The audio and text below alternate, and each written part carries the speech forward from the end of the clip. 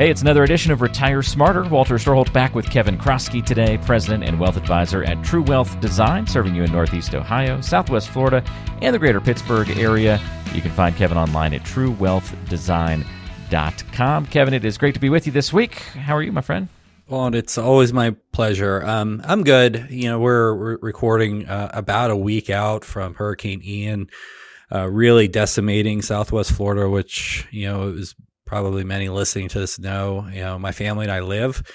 Thankfully, at this point in time, we're in Ohio and happy to be here. And, while we heard that our home in Southwest Florida didn't sustain any damage, we had some people staying there because we have a generator and it was kind of, safe and more inland. A lot of our friends and a lot of people, as you can see from the news reports, were, utterly whether it's the death or destruction, you name it, really sad to see. Unfortunately, these storms are inevitable, particularly in places like that. And, with the warming that we have, it seems like those are increasing, but really sad to see what happened for sure. Yeah, devastating. And, the power of those storms is just incredible to see. And it's just the worst when it heads through populated areas like that and areas that just haven't taken that many strikes in the last 50 years. But they do happen. And boy, just devastating images out of there. But glad to hear that you guys are okay and were away and didn't have to even experience really the storm in person, and that the house came out okay as well. So glad to have you back here on the podcast, and thankful that we're able to chat with you and get some good knowledge about financial education and information today, Kevin. And looking forward to our topic today, a bit of a follow-up to episode 108, our most recent one, where we had a little bit of fun talking our REM on the podcast. That was a little bit out of left field. Didn't see that one coming, Kevin. So that was fun last time around. The end of the world as we know it, yet why we felt fine about the economy and maybe our finances and looking at things from that macro level. And you want to expand on that a little bit more today, right? Yeah, I do. As you mentioned that, and we were just talking about Hurricane Ian, maybe it's, forgive me if this is kind of a bad analogy, but, and again, this is not to diminish any of the tragedy that people are suffering, but, we talked about last episode about kind of this creative destruction process, and maybe that's not a great way to phrase what's going on with Ian. But when you think about, kind of what's going to happen, building codes are going to change. Homes that were single story, maybe built in the 1950s, now maybe aren't just going to be raised, but maybe they're even going to be raised more. They're going to be more reinforced. And so, I don't have any doubt that Southwest Florida is going to build back stronger. And this is going to be an ever-present issue to deal with. But, things will change. There's a ton of destruction. Very, very sad, very much a tragedy. But nonetheless, I think we're going to build back stronger for those reasons as we have over time. And last time when we were talking about REM and why it makes sense to be long-term, rationally optimistic for that matter, we also talked about that process of creative destruction that Joseph Schumpeter, if I can do my best pronunciation there, which is pretty terrible, I know. But that's the process that's what capitalism is built on. There's winners or losers, and it feels terrible to be on the destructed rather than the constructed side. But in aggregate, our economy and our society grows wealthier. And it's kind of a separate and tangential question about, do we provide some sort of safety nets, to the society and to the people that comprise it in general, maybe to help make that creative destruction process a little bit less, destructive to those people's individual lives. But again, nonetheless, that process does create more wealth for people over time. It takes, resources to higher and better use, creates more opportunity, creates more profits, creates returns in the marketplace. And for us as investors, and the whole podcast is really about retiring smarter. And what I wanted to touch on today was, okay, we know that it makes sense. We have all this evidence supporting that it makes sense to be long-term optimistic, but we do have this kind of creative destruction process in the markets. So how should we really kind of think about that in terms of really implementing our retirement investment portfolio? So we were kind of up in the clouds last time. I was listening to REM and being all happy-go-lucky, despite the the lyrics. And now I want to try to bring it down on the runway today. Okay. We were at 30,000 feet, cruising along, listening to the white noise of the plane, popped in the headphones and got a little music going, got the REM. Now we've landed at the airport and we're back to reality and kind of our own lives again. Yeah, well, we're circling the airport, so it's my job over the next 20 minutes or so to make sure I do a safe landing. Okay. Yeah. And if I crash and burn, that's why you're the Warren of my Buffett, and you're here to get me on track. Okay, buddy? Captain Kroski is what you are today, and I guess I'm in the control tower, just helping you out if you run into any troubles. All right. So kind of a key point number one, if you will, if I can set this up. So when you think about saving for retirement, and we have our episode 45 goes through our Retire Smarter solution. It really is the process that we use here internally to take a new client through that process and help get clarity and confidence and make sure that everything that they have is aligned to go ahead and support the lifestyle that they want to lead in retirement. And we kind of overlay that with a tax smart planning strategy as well. So that's all there. But really what we're going to focus on is just the investment portion today, and specifically about this sort of creative destruction process. And some of the things you'll hear about, if you've read at all about investing, or maybe you've even taken, kind of taken another step beyond just casually reading, but maybe even taken a course, a college course or online or whatever the case may be, you'll hear some things about like average returns or, volatility or, the kind of statistical term, standard deviation, which I prefer to call the wiggle factor, or just how. That's my favorite, the wiggle factor. The wiggle factor, right? What do the ups and downs look like? And all those are important, but those really are kind of a little bit short-sighted when you think about retirement. So when I think about retirement, it really is, that lifestyle. People become to a certain level of lifestyle. Maybe they even want to increase it in retirement once they have, more time on their side, and maybe they've done a pretty good job of saving, investing, and living below their means so they can do that. So to me, it's not about the investment part isn't necessarily, or I would say isn't solely about, those traditional things that people think about when it comes to investments, but it's really making sure that we have enough dollars to do what you need to do when you want to do it. Think in terms of dollars more than anything. And when we think about, really taking this a step further, if we do kind of weave back in that sort of investment, education that maybe somebody would go through. So rather than the wiggle factor, volatility, rather than the, standard deviation, or rather than average returns. And we did an episode on this, and I think this may have been when the Egghead Alert was first created. I'm not exactly sure about this wallet, but it was Terminal origin story? Wealth Dispersion in episode 67. I think you're right. Said much more plainly, it's having the money when you need it. So it's about having those dollars, when you need it. So that's kind of the setup here, but those are some of the key points and how we need to think about investments as it relates to retirement.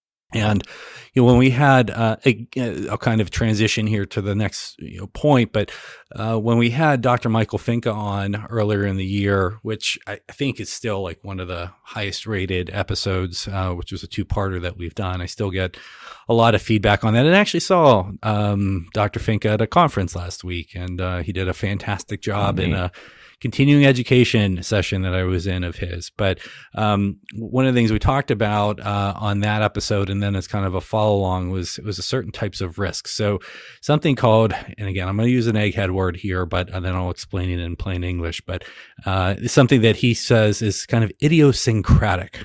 So I'm kind of waiting anytime I say one of these words, Walt. I have a little trepidation that it's coming. I don't know if I'm hoping, but I'm a little scared. And I've heard of idiosyncratic before. I've heard of it before. Maybe I'm getting smarter listening to this show, so I'm not triggering the Egghead Alert anymore. Hey, I like it. I might have to find a new Warren to my Buffett if you're becoming me, buddy. I don't know if I've reached that status quite yet, but yeah, maybe I'm just feeling more. I'm feeling a little smarter. So there you go. So if in plain English, it's kind of a unique or specifics.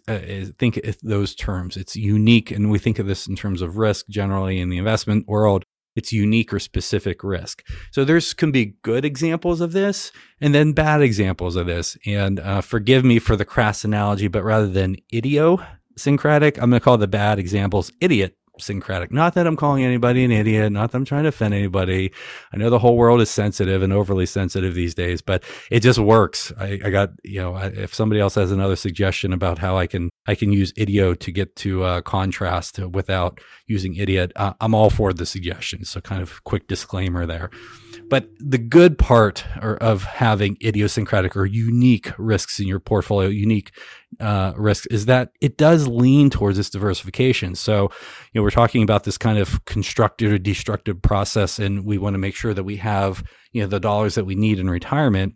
So a good example of having unique or specific risks are in the portfolio or having different types of asset classes, very broad asset classes. So think of like a school of fish. You could have a school of fish of, well, you're going to have to help me with my types of fish here, but okay. What types of fish can we have at different schools? I don't know. Let's use, we got one school of fish that's yellow and another school of fish that's red. How about that? Okay. Let's keep it simple. You made it really simple. All right. Yes.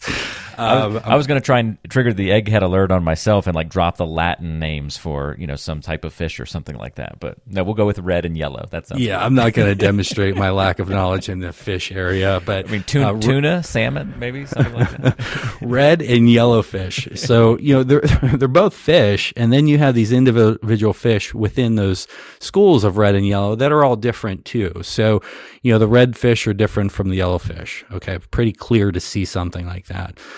So broadly speaking, analogous on the investment markets. So you could say like stocks and bonds are two different schools of fish, if you will. Or something that we've at least touched on in a few episodes this year, and we've talked a lot to our clients, something we call like a systematic trend strategy. It's very different. Those all have different or unique risks that, sometimes can be correlated to each other, like we've seen with stocks and bonds this year, but over longer periods or other periods, they're not correlated with one another. And the trend following in general is not correlated or doesn't, has no relationship in its price movement to the other two. So when you have different schools of fish and they all have positive expected returns, that's the other key point here, positive expected returns, then ultimately you're going to have more of an all-weather sort of strategy to your portfolio. If something zigs, you're going to have something else in the portfolio that's hopefully zagging and going to smooth out returns overall. You can take this down to another level if you're looking within the school of fish. So if you think about having stocks, well, you could get into like, okay, now let's look within, that school of fish and say, okay, you have big stocks, little stocks, or small company stocks. You could have domestic or foreign. You could have, companies that are cheap, other companies that are high growth, things like that. But they're still have very common characteristics of the type that they are, and they're stocks. So you kind of think of kind of the very broad level, the school of fish level, and then you could start drilling down. So that's what I would call, kind of a good type of unique risks or those idiosyncratic risks. The bad type, if you're kind of having a focused stock strategy, for example. I'll give a couple examples here. And this is something we talked about in that episode 67 and just kind of going through like, hey, how many stocks do you really need in a portfolio to be diversified? And again, that's where we got into this concept of, well, how are we defining diversification? Are we defining in terms of having a lower wiggle factor? Or more appropriately, in my view, are we defining it in a term of likely having the dollars that we need when we need it, aka terminal wealth dispersion.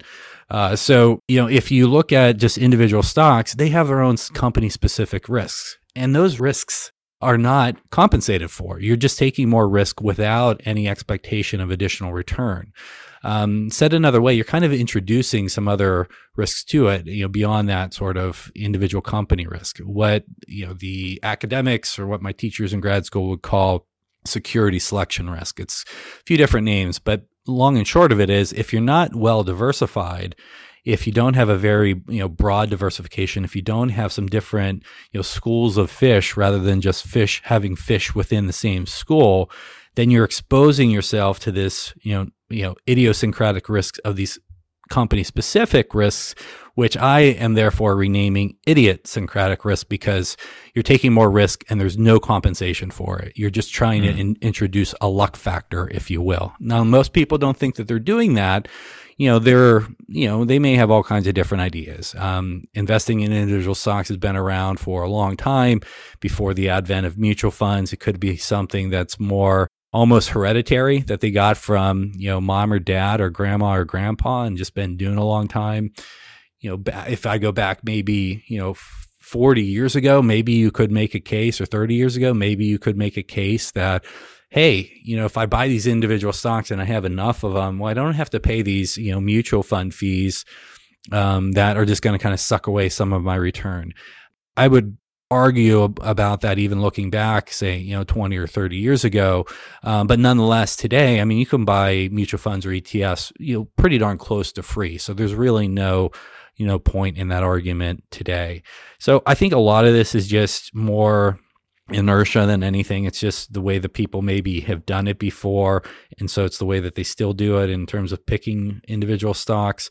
But again, if you're just having 10 or 20 or 30 in the portfolio, more likely than not, it's not going to work out so well. And I'll give some evidence to that here in a moment. I liked your explanation of the idiosyncratic risk. It reminds me of whenever Connie and I go hiking and we're on the edge of a cliff, and I feel like I need to take 2 more steps closer to the edge of the cliff. Like, for some reason, the view's going to get that much better from just those 2 steps. And she's like, please, step back away. Your middle name is accident waiting to happen. Step away from the edge of the cliff. You're not improving the experience at all. You're just stressing everybody out. Move away from the cliff. I'm taking idiosyncratic risk. There's no extra payoff for that extra step closer to the edge. Doesn't change the view. There's no payoff. There's no benefit to that extra chance of slipping and falling. So I like that. I pick up on what you're talking about with the idiosyncratic risk. That's good, Walt. I like that as well. So few bullet points here on kind of evidence supporting what I'm saying. So JP Morgan had a study that they did for U.S. stock returns from the period 1980 to 2014. I love the title of this paper. It was called "The Agony and the Ecstasy: The Risks and Rewards of a Concentrated Stock Position." And that almost deserves a egghead alert on its own, just for the long title. Well, I mean, I think it was, it's great the way that they phrase it though, because, it really goes to it. Yeah, sure. I mean, you could have on the probability, as we'll see here, and as I've always already conveyed, but I'll support with some numbers. It's more so the agony, but you can take company specific risk and be ecstatic about it because maybe it pays off. But that's more of a luck factor. And for anybody that's seriously investing their retirement dollars, I just don't think luck is a very good investment strategy. If anything, if it's a hobby account or something and it's kind of a play account and it's a very small subset of what you have and you can afford to lose it, that's fine. That's one thing. We have several clients to do that. But if that is the core of your retirement strategy, again, I mean, it's not anything that I would ever do with my money or advise a client to do. And it just, it's kind of foolhardy, in my view. So in that study, one of the things that they said was, and they were looking at the Russell 3000. So broadly speaking, kind of the largest 3,000 US stocks, quite a bit. And they said using that universe since 1980, roughly 40% of all stocks, 40%, pretty big number, have suffered a permanent 70% plus decline from their peak value. Permanent, 40%. Wow. Pretty darn close to half, right? Well, that's not good. That's not good. So kind of a little bit more broadly, I'll give a few other points here from other studies. And you're not just talking like random risky, I mean, it's all risky, but not random like, fly-by-night type of companies. You're talking about, kind of the top 3,000, right? Yeah, top 3,000. Everybody's heard of the S&P 500 and Russell, which is another investment company and a large kind of index provider. The Russell 1000 are generally large U.S. companies, and then they have the Russell 2000, which they consider kind of the small and mid. So you put those two together, and that's 2,000 plus 1,000 is the 3,000. So sure, there's if you dig into it, there's going to be more turnover and what have you in the smaller companies. But just like we talked about last time at the tail end of our episode, we went through like how the largest companies fell off that list and weren't large anymore. And so again, it's just that process of creative destruction. Sure, maybe the larger companies have a little bit more staying power a little bit longer than the small companies do, but it happens to them too. So they're not immune from that. Another paper called The Capitalism Distribution. This was by an asset management company called Longboard. Also looked at the Russell 3000, different time period, 83 through 2006. So there's a somewhat of an overlap here with the JP Morgan study in terms of time, but similar sort of findings, which you would expect from that. But some of the ways that Longboard conveyed this was only 25% of the stocks were responsible for all, not some, but all of the market's gains. And nearly 2/3 underperformed the broad index. 2/3 underperformed the broad index. And then lastly, 39% of these stocks lost money. So almost similar to what I just said about 40% of all stocks having suffered a permanent decline from the JP Morgan study. Said another way, related but slightly different, similar percentage lost money. So you just start looking at evidence like this, and to me, I mean, it's plain to see. It's like, okay, why do I want to go ahead and try to pick those individual stocks and then put the risk of me not being able to meet, my dollar goals for retirement, or it could be college or something else for that matter. But why would I want to put that at risk? So a couple other things, and I'll kind of beat this into the ground like a tomato stick. There's a guy that's done a lot of research, I think a lot of good research, Hendrik Bessembinder.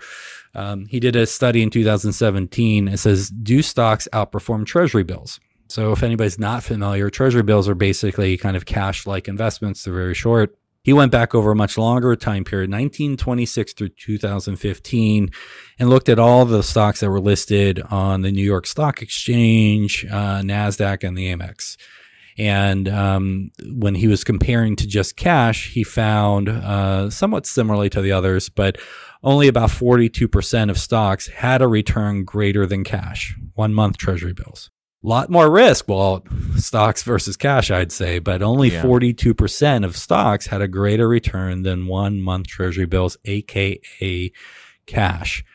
And in terms of the time that stocks are generally listed, he found that they were generally listed or, publicly traded, if you will, for a little bit more than 7 years. And he said only 36 stocks were present in the database for the full 90 years, 1926 through 2015. So again, the implication is, I think, pretty striking. So there's been, everybody's heard it, Walt, and I'll put you on I've done this to you, I don't know how many times over the years we've been recording this, but on average, Walt, what do U.S. stocks return over the long run? 10%. Boom. Good job, Walt. Ding, ding, ding, ding. You're the Warren to my Buffett once again. I was waiting for a math question, but yeah, it's about 10%. It's it's a little bit higher if we kind of look at the end of 2021 before kind of the fall off that we've had this year. But round numbers, call it 10%. However, even though those are sizable returns, you can create a significant amount of wealth compounding that over time. It's really coming from a very small subset of stocks that kind of changes over time. And on average, a good majority of those stocks underperform and provide returns, less than that broad market. So again, it was about 2/3 of the stocks in the Longboard study. And those not only underperformed the index, but a lot of those, about 40%, lost money. So literally destroyed your capital, destroyed your wealth, destroyed your dollars. So, let's kind of take a step back and look at this for a moment. So again, capitalism creates wealth. This creative destruction process creates winners and losers. The winners tend to win a lot, and the losers, which are actually a bigger subset of the stocks that we can invest in the public markets, lose. So, unless you have that crystal ball about which stocks to pick, then, it doesn't seem very rational to go ahead and take a strategy-based approach where you're trying to select these individual stocks in a very concentrated fashion. Makes sense so far, Walt? It makes sense so far. Yeah, I like it. All right. So one other thing I'll mention. If you can ask all questions in multiples of 10, I have a feeling I can get future answers right as well. All right. So multiples of 10. So I can't use the English system, but I have to stay in metric for you. Is that There what you you're go. saying? That's right. Yeah, exactly. All right. Got it. So one other thing. So what's another implication of this? So if we take this a little bit further and we just look at, so whether it's an ETF or a mutual fund that's trying to pick individual stocks. So let's look at how the pros do. So we already talked about what happens broadly speaking in, for these individual stocks in the index, whether it's the S&P, whether it's the Russell 3000, so on and so forth. But if we take it a step further and look at actively managed mutual funds, professionals that do this day in, day out, that have a lot of education, that have a lot of resources, that often wear a lot of nice suits and drive expensive cars for that matter, how have they done? Well, anybody can look up this data.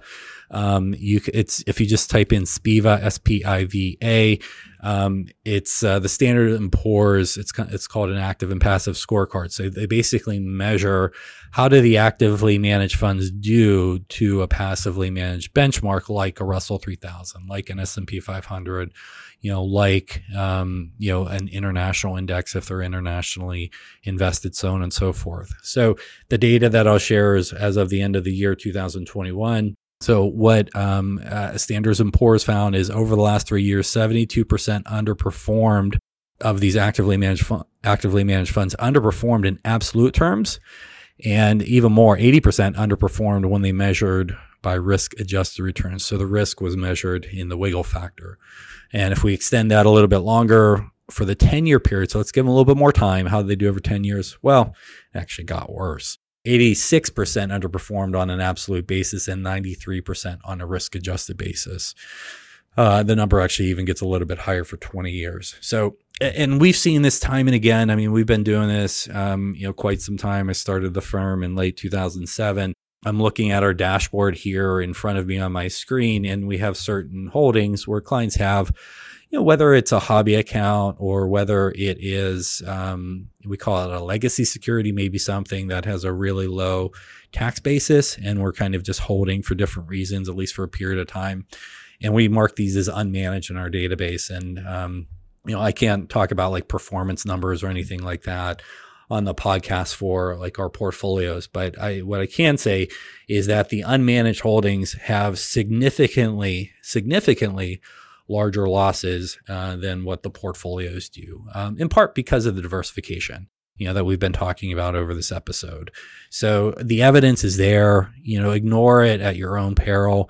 But if we're talking about investing your retirement dollars and making sure that you can live the lifestyle that you want to live, then I can't see a better way to do it than making sure that we're only taking risks that we're being compensated for and diversifying away the ones that can be diversified.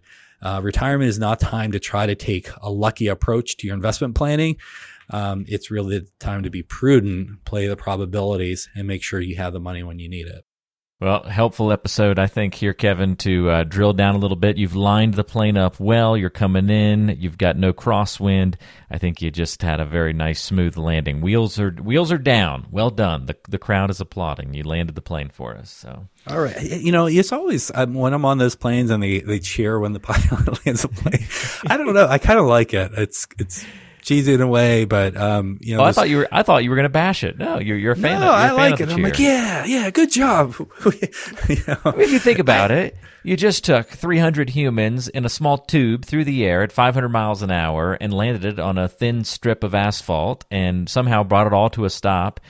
And you didn't even have to get out of the plane onto the tarmac. There's even a little tunnel that then takes you into a nice, comfortable airport. So that feat is pretty amazing every time it happens. Yeah, ever since we started traveling with our kids, and they're 4 and 9 now. I mean, they always cheer at the end. They're like, yeah, and it's so sweet. Maybe I'm partly influenced by their sweetness and cheering for them. But I agree, we should give them a good old cheer. So there we go. I don't think you're human if you're not at least on the inside cheering every time you drop out of the sky and are still alive to walk around. I mean, I personally, every time I'm like, whew, made it. I mean, that's something to cheer about right there. So.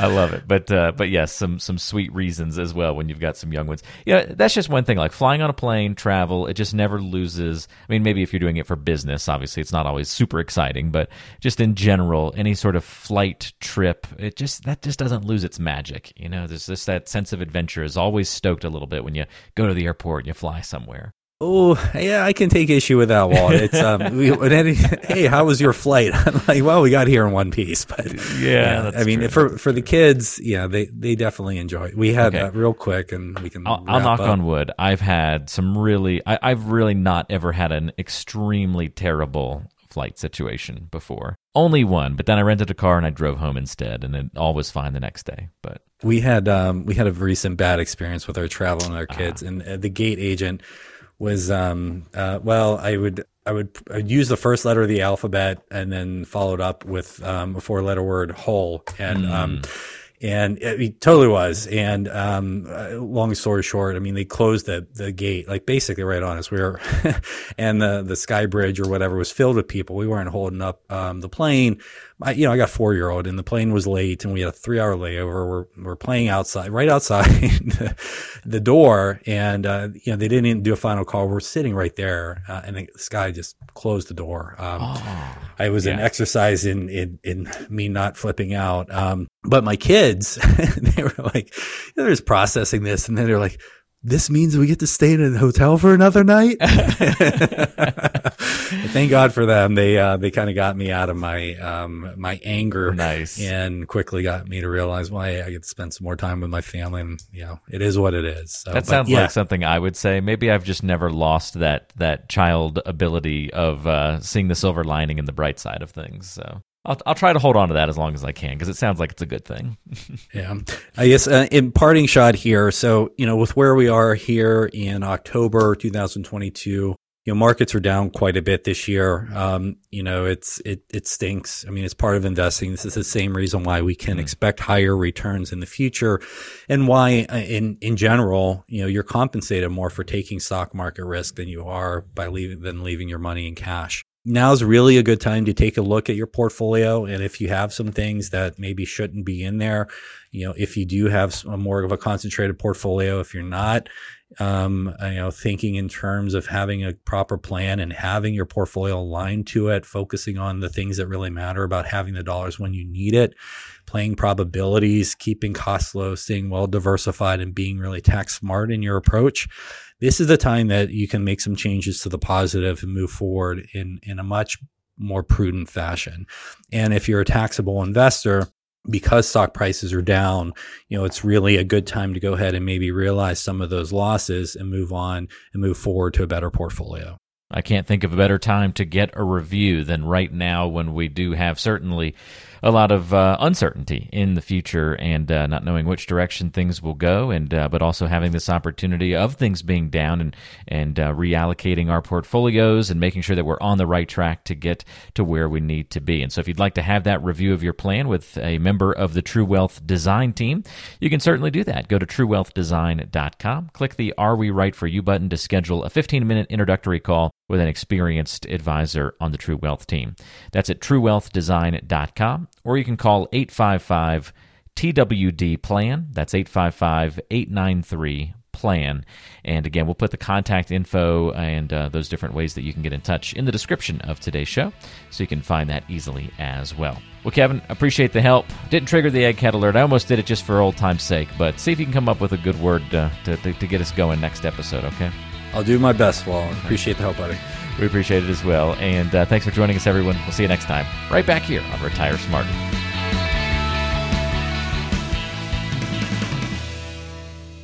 Information provided is for informational purposes only and does not constitute investment, tax, or legal advice. Information is obtained from sources that are deemed to be reliable, but their accurateness and completeness cannot be guaranteed. All performance reference is historical and not an indication of future results. Benchmark indices are hypothetical and do not include any investment fees.